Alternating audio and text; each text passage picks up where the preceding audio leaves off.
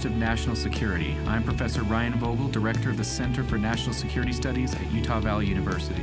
And I'm Professor Jonathan Rudd, Associate Director of the Center. We're joined today by Alan Fuller, the Chief Information Officer for the state of Utah. Prior to his current position with the state, Alan specialized in analytics, business intelligence, and product management and held positions with Oracle, Siebel Systems, and the National Association of Securities Dealers. Alan received his MBA from the Wharton School of Business and a BS degree in economics from Brigham Young University. We're also joined by Phil Bates, who's the Chief Information Security Officer for the past 7 years with the Utah Department of Technology Services. And before that, he spent 15 years as the IT Director for the Utah Department of Public Safety. Welcome, both of you. Thanks so much. Yeah, Good to be here. It's great to have both of you here. You know, many of our students and listeners are interested in different career paths.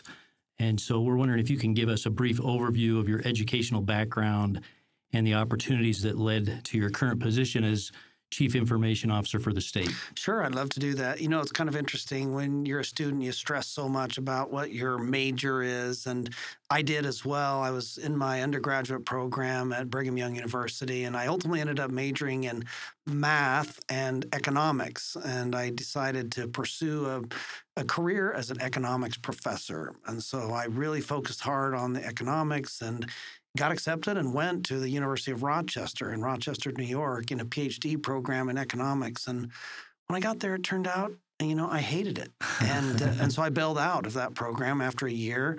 And I worked in the private sector for for 4 years, actually. I worked at an airline at the National Association of Securities Dealers, which is the parent of the NASDAQ stock market. And in that role, I was working very heavily with stock data, stock trading data, stock quoting data. And I decided I wanted to be a mutual fund manager. So I went off to get an MBA in finance at one of the top finance schools in the nation, the Wharton Business School.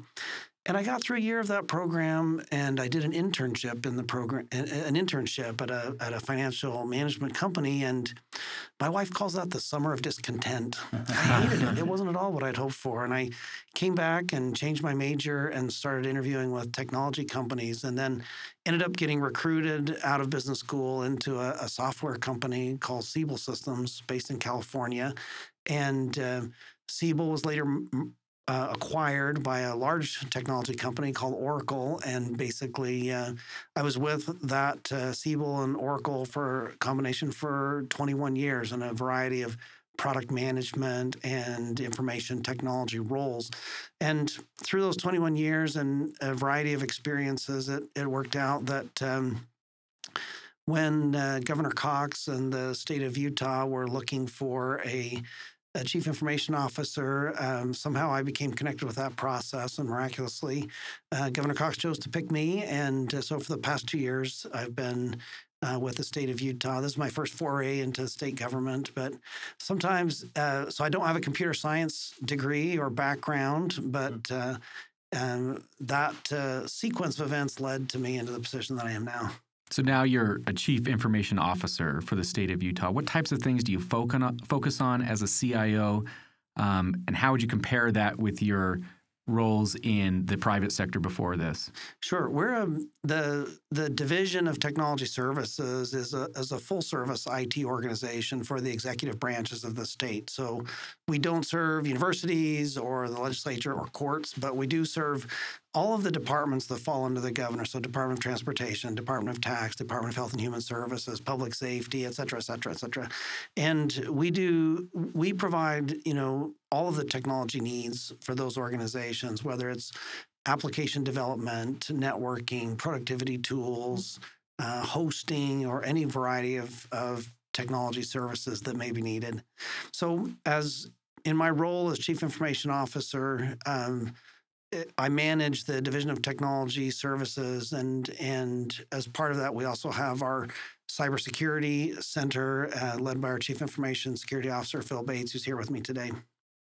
So with that role as the Chief Information Officer, one of your major roles is to understand the cyber threats that are facing the state. Yeah, that's right. We live in a very dangerous world where we're nearly constantly under attack by malicious actors who are trying to steal data or create some kind of disruption or threaten our systems in some way. And so we have to defend against those with a variety of systems and methodologies to keep the state's data safe and protected.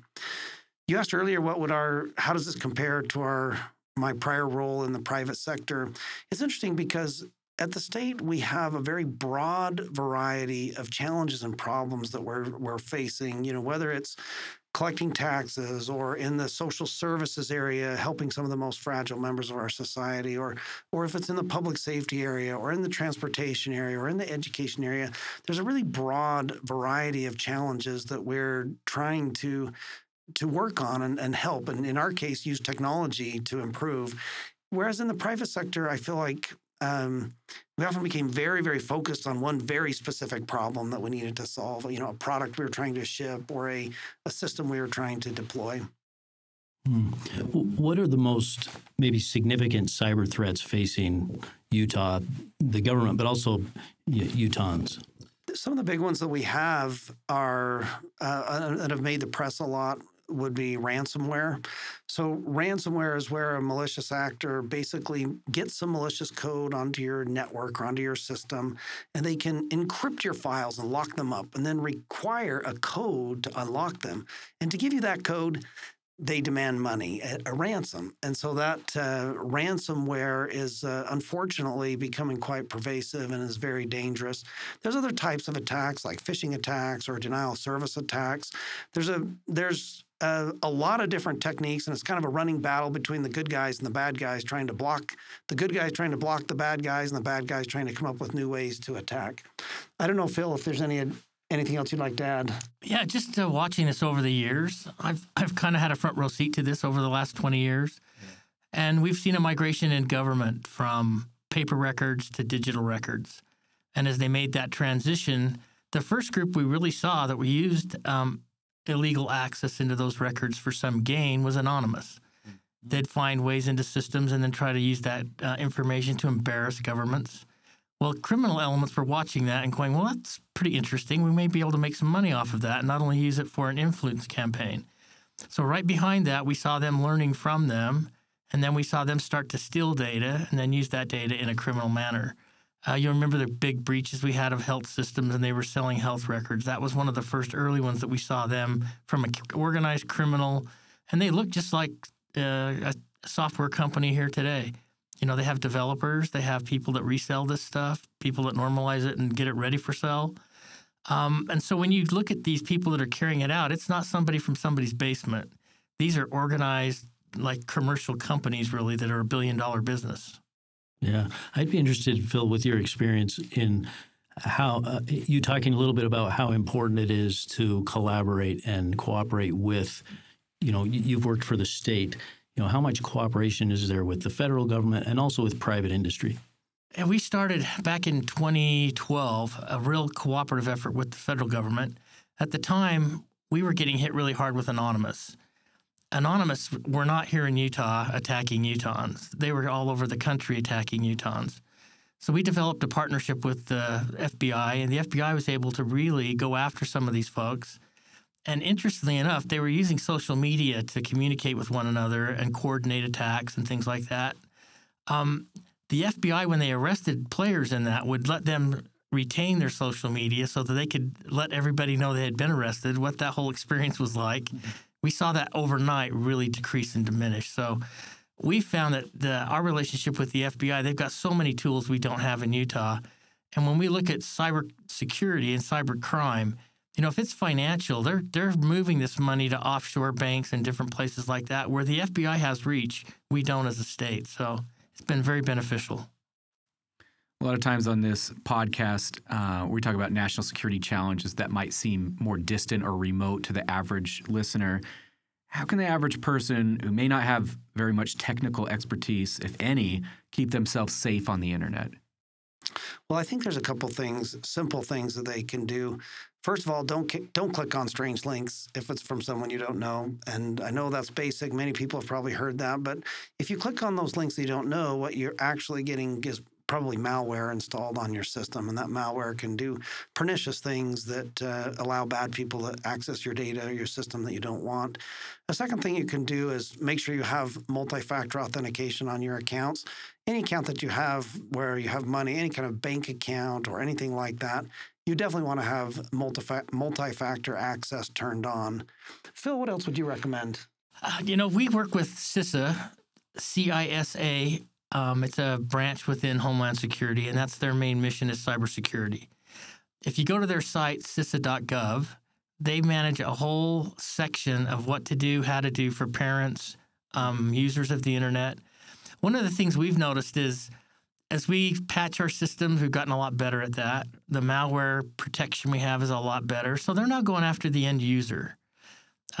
We had an incident just a couple of days ago where they had tried to get on one of our machines. They were unsuccessful because of our antivirus, and we had locked down rights, and they couldn't get anywhere. So they asked the user, well, do you have any other machines around you that we can try out? Because we think you're using some illegal software here. Well, they were working from home and went to their home machine. And, of course, that didn't have the protections we had on the business machine that we had. But they're going after the user now. So if it sounds suspicious, it doesn't sound right, Microsoft is never going to call you at home and say you've got bad software on your. So it's just common sense. If it doesn't sound right, don't go along with it. Validate it before you give up anything. So other than these tips, are there baseline rules that you would give just so that the average person out there can protect themselves?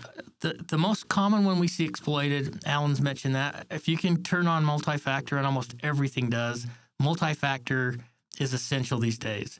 I can look up just about anybody's username or email address out on the dark web, and they've already got passwords for every account you have out there through keyloggers or breaches that they've had. It's just so readily available to get your passwords. If you don't have two-factor, they're going to get in your accounts if they want to. Another thing that is important is to avoid having unsupported software on your machine.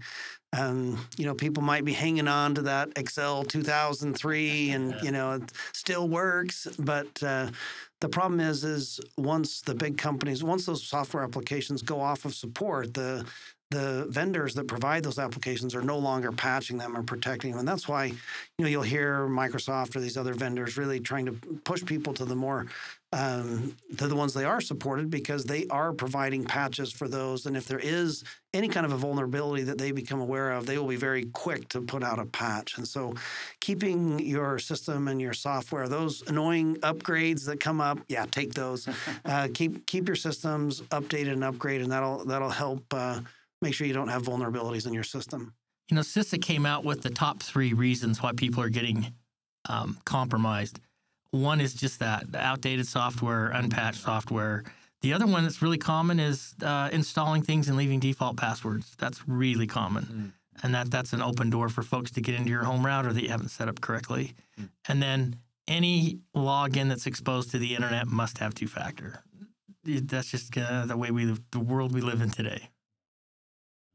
Alan, my understanding is that you've been working with a new technology called self-sovereign identity. I was wondering if you could explain kind of what that is and what problem that solves. Yes, I'd love to. We're really excited about this.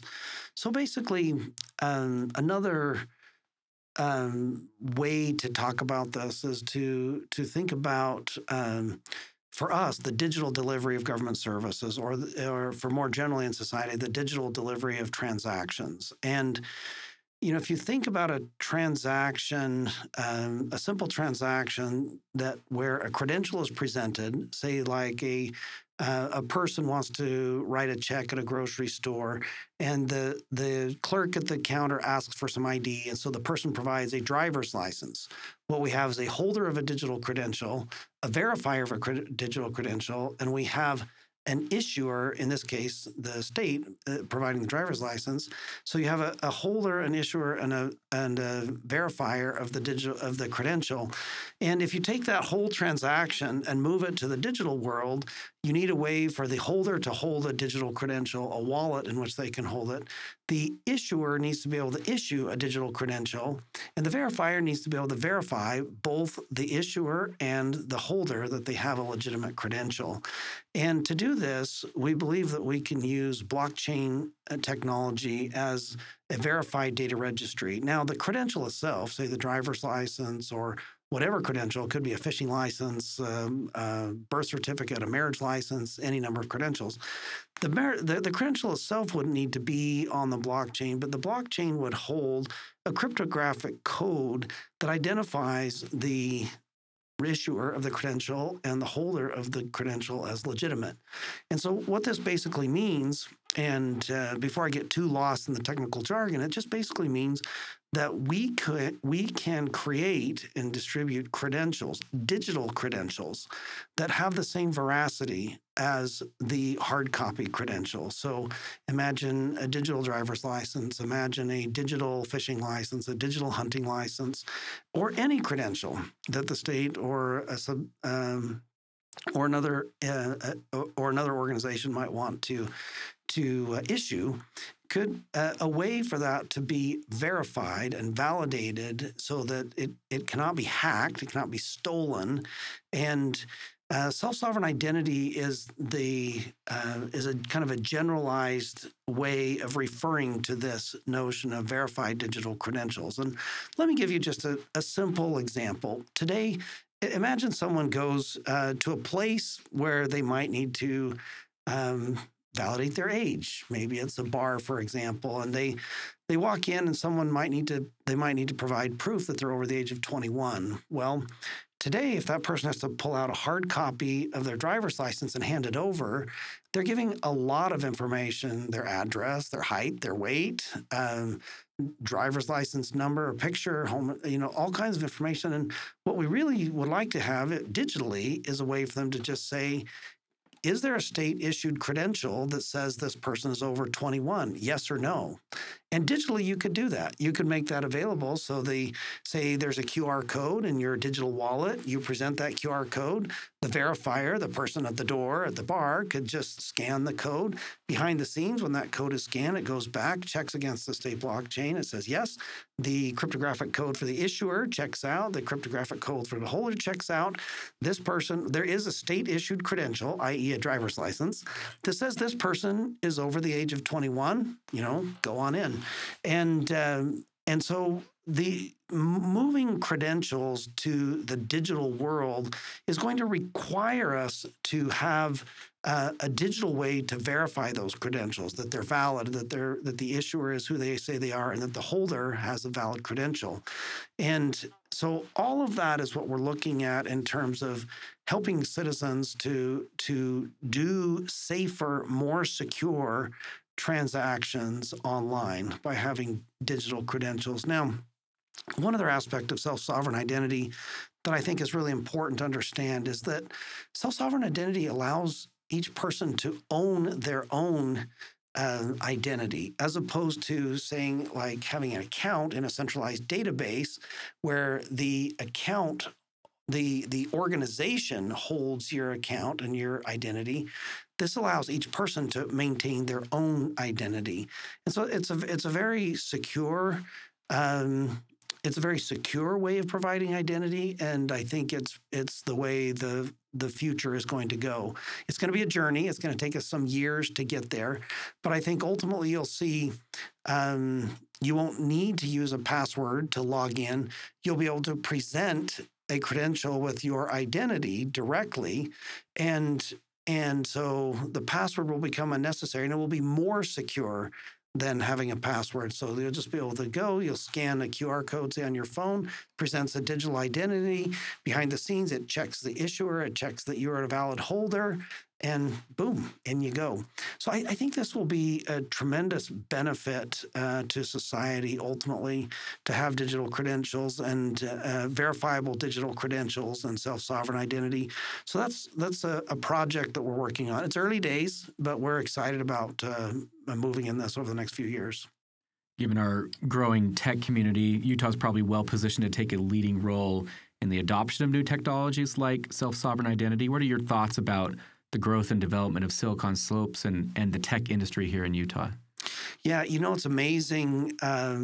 We have so much expertise here in the state. We really do very, very well with our technology sector. Specific to SSI, it turns out that we have a number of world-renowned leading experts in this technology right here in the state.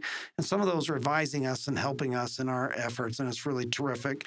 More generally about Silicon Slopes, I'm delighted and excited with the growth of technology companies in the state. We have some wonderful companies doing really interesting things, and it's kind of amazing to see the growth of the technology industry here in the state. And you look at companies like Qualtrics and Lucid, who have just been phenomenally successful. And of course, even going back into the early days with WordPerfect and Novell, we have a history in the state of technology innovation, and that's awesome. The one downside I would mention for us as a state, as a person who managed a technology organization, is that we are always looking for talent in the space, and it's a very competitive market with all the technology companies that are growing. So there's a challenge to try to always find the talent we want, but overall, very exciting for the state. So in today's world, this whole concept of information technology and information management is a daunting proposition.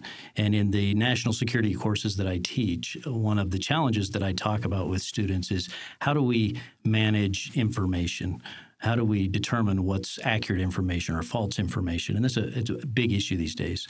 And oftentimes I find students feel a little bit negative about the future. And so I'm wondering what your perspective is on the future of information and information technology. That's a really great question. And, I feel very positive about the future of technology. And the concern is definitely there. And on the concern side, just this week, Governor Cox held a press conference talking about the state potentially suing social media companies because of the harm that social media can be doing to the young people. And there's a lot of data and growing body of evidence about that. On the other hand, with technology in general, we're living in a wonderful, wonderful time when technology can be used to solve really difficult problems. And one example might be, we have a problem with homelessness in the state. We're looking at a number of technology solutions to try to help us address the problem of homelessness and help homeless people's needs to be met, helping them to get food, helping them to get shelter, helping them to ultimately get out of a homeless state into a sheltered state. And, as you look around, there are just a number of problems that have been difficult to solve that we can now apply technology to solve. Some of the exciting things that are coming in the technology space, we have our artificial intelligence is growing quickly and is likely to play a big factor going forward. One small branch of artificial intelligence is called robotic process automation, or RPA. And I am very bullish about the positive benefits that RPA is going to bring to the state government. An example might be, think of an accounting process where an accountant has a job where an invoice comes in. They have to match an invoice with a purchasing doc, with some other doc out there. And, each time they have to do this, it takes 4 or 5 minutes. It's kind of a manual process they have to do in multiple different systems to match these things up. Well, you can train a robotic process automation to do that for you. And we have a pilot of this working right now, and it's working great. And so instead of taking 4 or 5 minutes, you can shave that down to like 10 seconds. And you'd multiply that by tens of thousands of invoices, and you've now just made employees way, way more effective and taking some of the manual work out of their day and allowing them to focus on higher value things that will really add value for people in the state. So I think that it's an exciting time. I think we're going to continue to see some really valuable and meaningful advances in technology. And I do share the concern that there can be misuse of artificial intelligence, just like there's positive use of artificial intelligence. And I have concerns about the misappropriation of social media to cause confusion or disruption in our society, sometimes intentionally by bad actors. So do I see concerns? Yes. But overall, I'm enormously excited and positive about the benefits that technology can bring to the state of Utah. With security, without artificial intelligence, we couldn't keep up with it. There's just so much coming at us that we have to deploy solutions using that.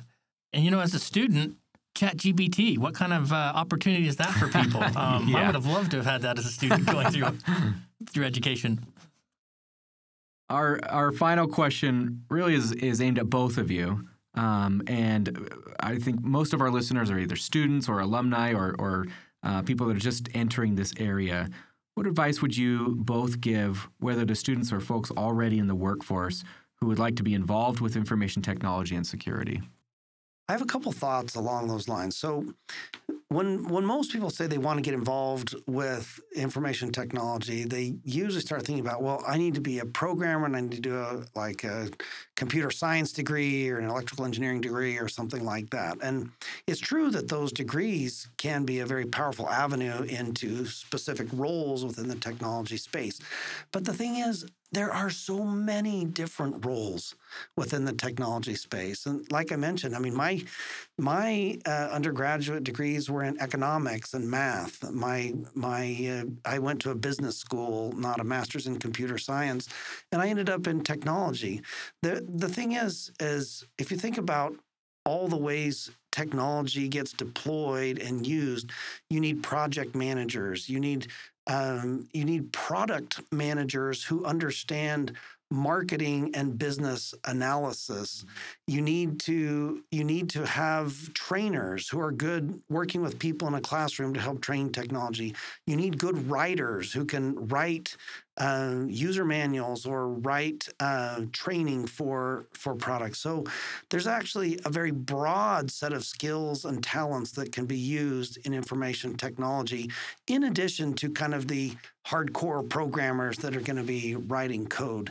The other thing I want to mention is technology is moving more towards what I would call the democratization of development, meaning applications are more and more being driven by application development platforms. An analyst firm, Gartner, put out a study saying that in 2020, 25% of applications were developed in application development platforms. By 2025, they expect 75% of applications to be developed in application development platforms. And when I say an application development platform, I'm talking about platforms like Salesforce and ServiceNow and the Microsoft Power Platform. There's a number of others out there, but these are low-code, no-code solutions where you can build a very powerful application without being a computer science person writing a lot of Java code. And so, the typical business person can help create an application for their business need much easier than ever before. And I think we'll see that trend continue. So if people have an interest in and an aptitude in technology, I would suggest that they get a broad set of training with a focus in some technology areas to help them get their foot in the door, and then go from there based on the needs to solve the problems. I don't know, Phil, if you have any other thoughts. Just a couple. So in technology, I don't think I've seen another field that has a more level playing field for folks. Anyone can come into technology and anyone can be successful in there if you apply yourself to it. There really aren't barriers to anybody getting involved in it. And that's one of the beauties of it. And it's so wide ranged that you can get in it and you can change career paths over and over again to find things that if you get bored with something, move into another channel. There's so many opportunities there. That's great. That's great. Well, Alan, Phil, this has been a fascinating discussion. We really appreciate you being with us today. Hopefully we can have you back on the podcast soon. And thank you for being here today. Thanks a bunch. We look forward to it. Thank you. This has been an episode of In the Interest of National Security. Our guests have been Alan Fuller, the Chief Information Officer for the state of Utah, and Phil Bates, the Chief Information Security Officer. The views expressed on this show are those of the hosts or our guests, and not necessarily Utah Valley University or the Center for National Security Studies. Today's episode was produced by Baxter Elwood, Ian McDonald, Joshua Koyman, and Kennedy Fitzpatrick, with audio production by Spencer Anderson and Thomas Rowe. The music was created and performed by Parker Rudd. Follow us on Instagram at iins.podcast to receive news and updates regarding future content, and please support us by subscribing at Spotify, Apple Podcasts, or Anchor.fm. Thanks for listening. We look forward to having you join us next time for another episode of In the Interest of National Security.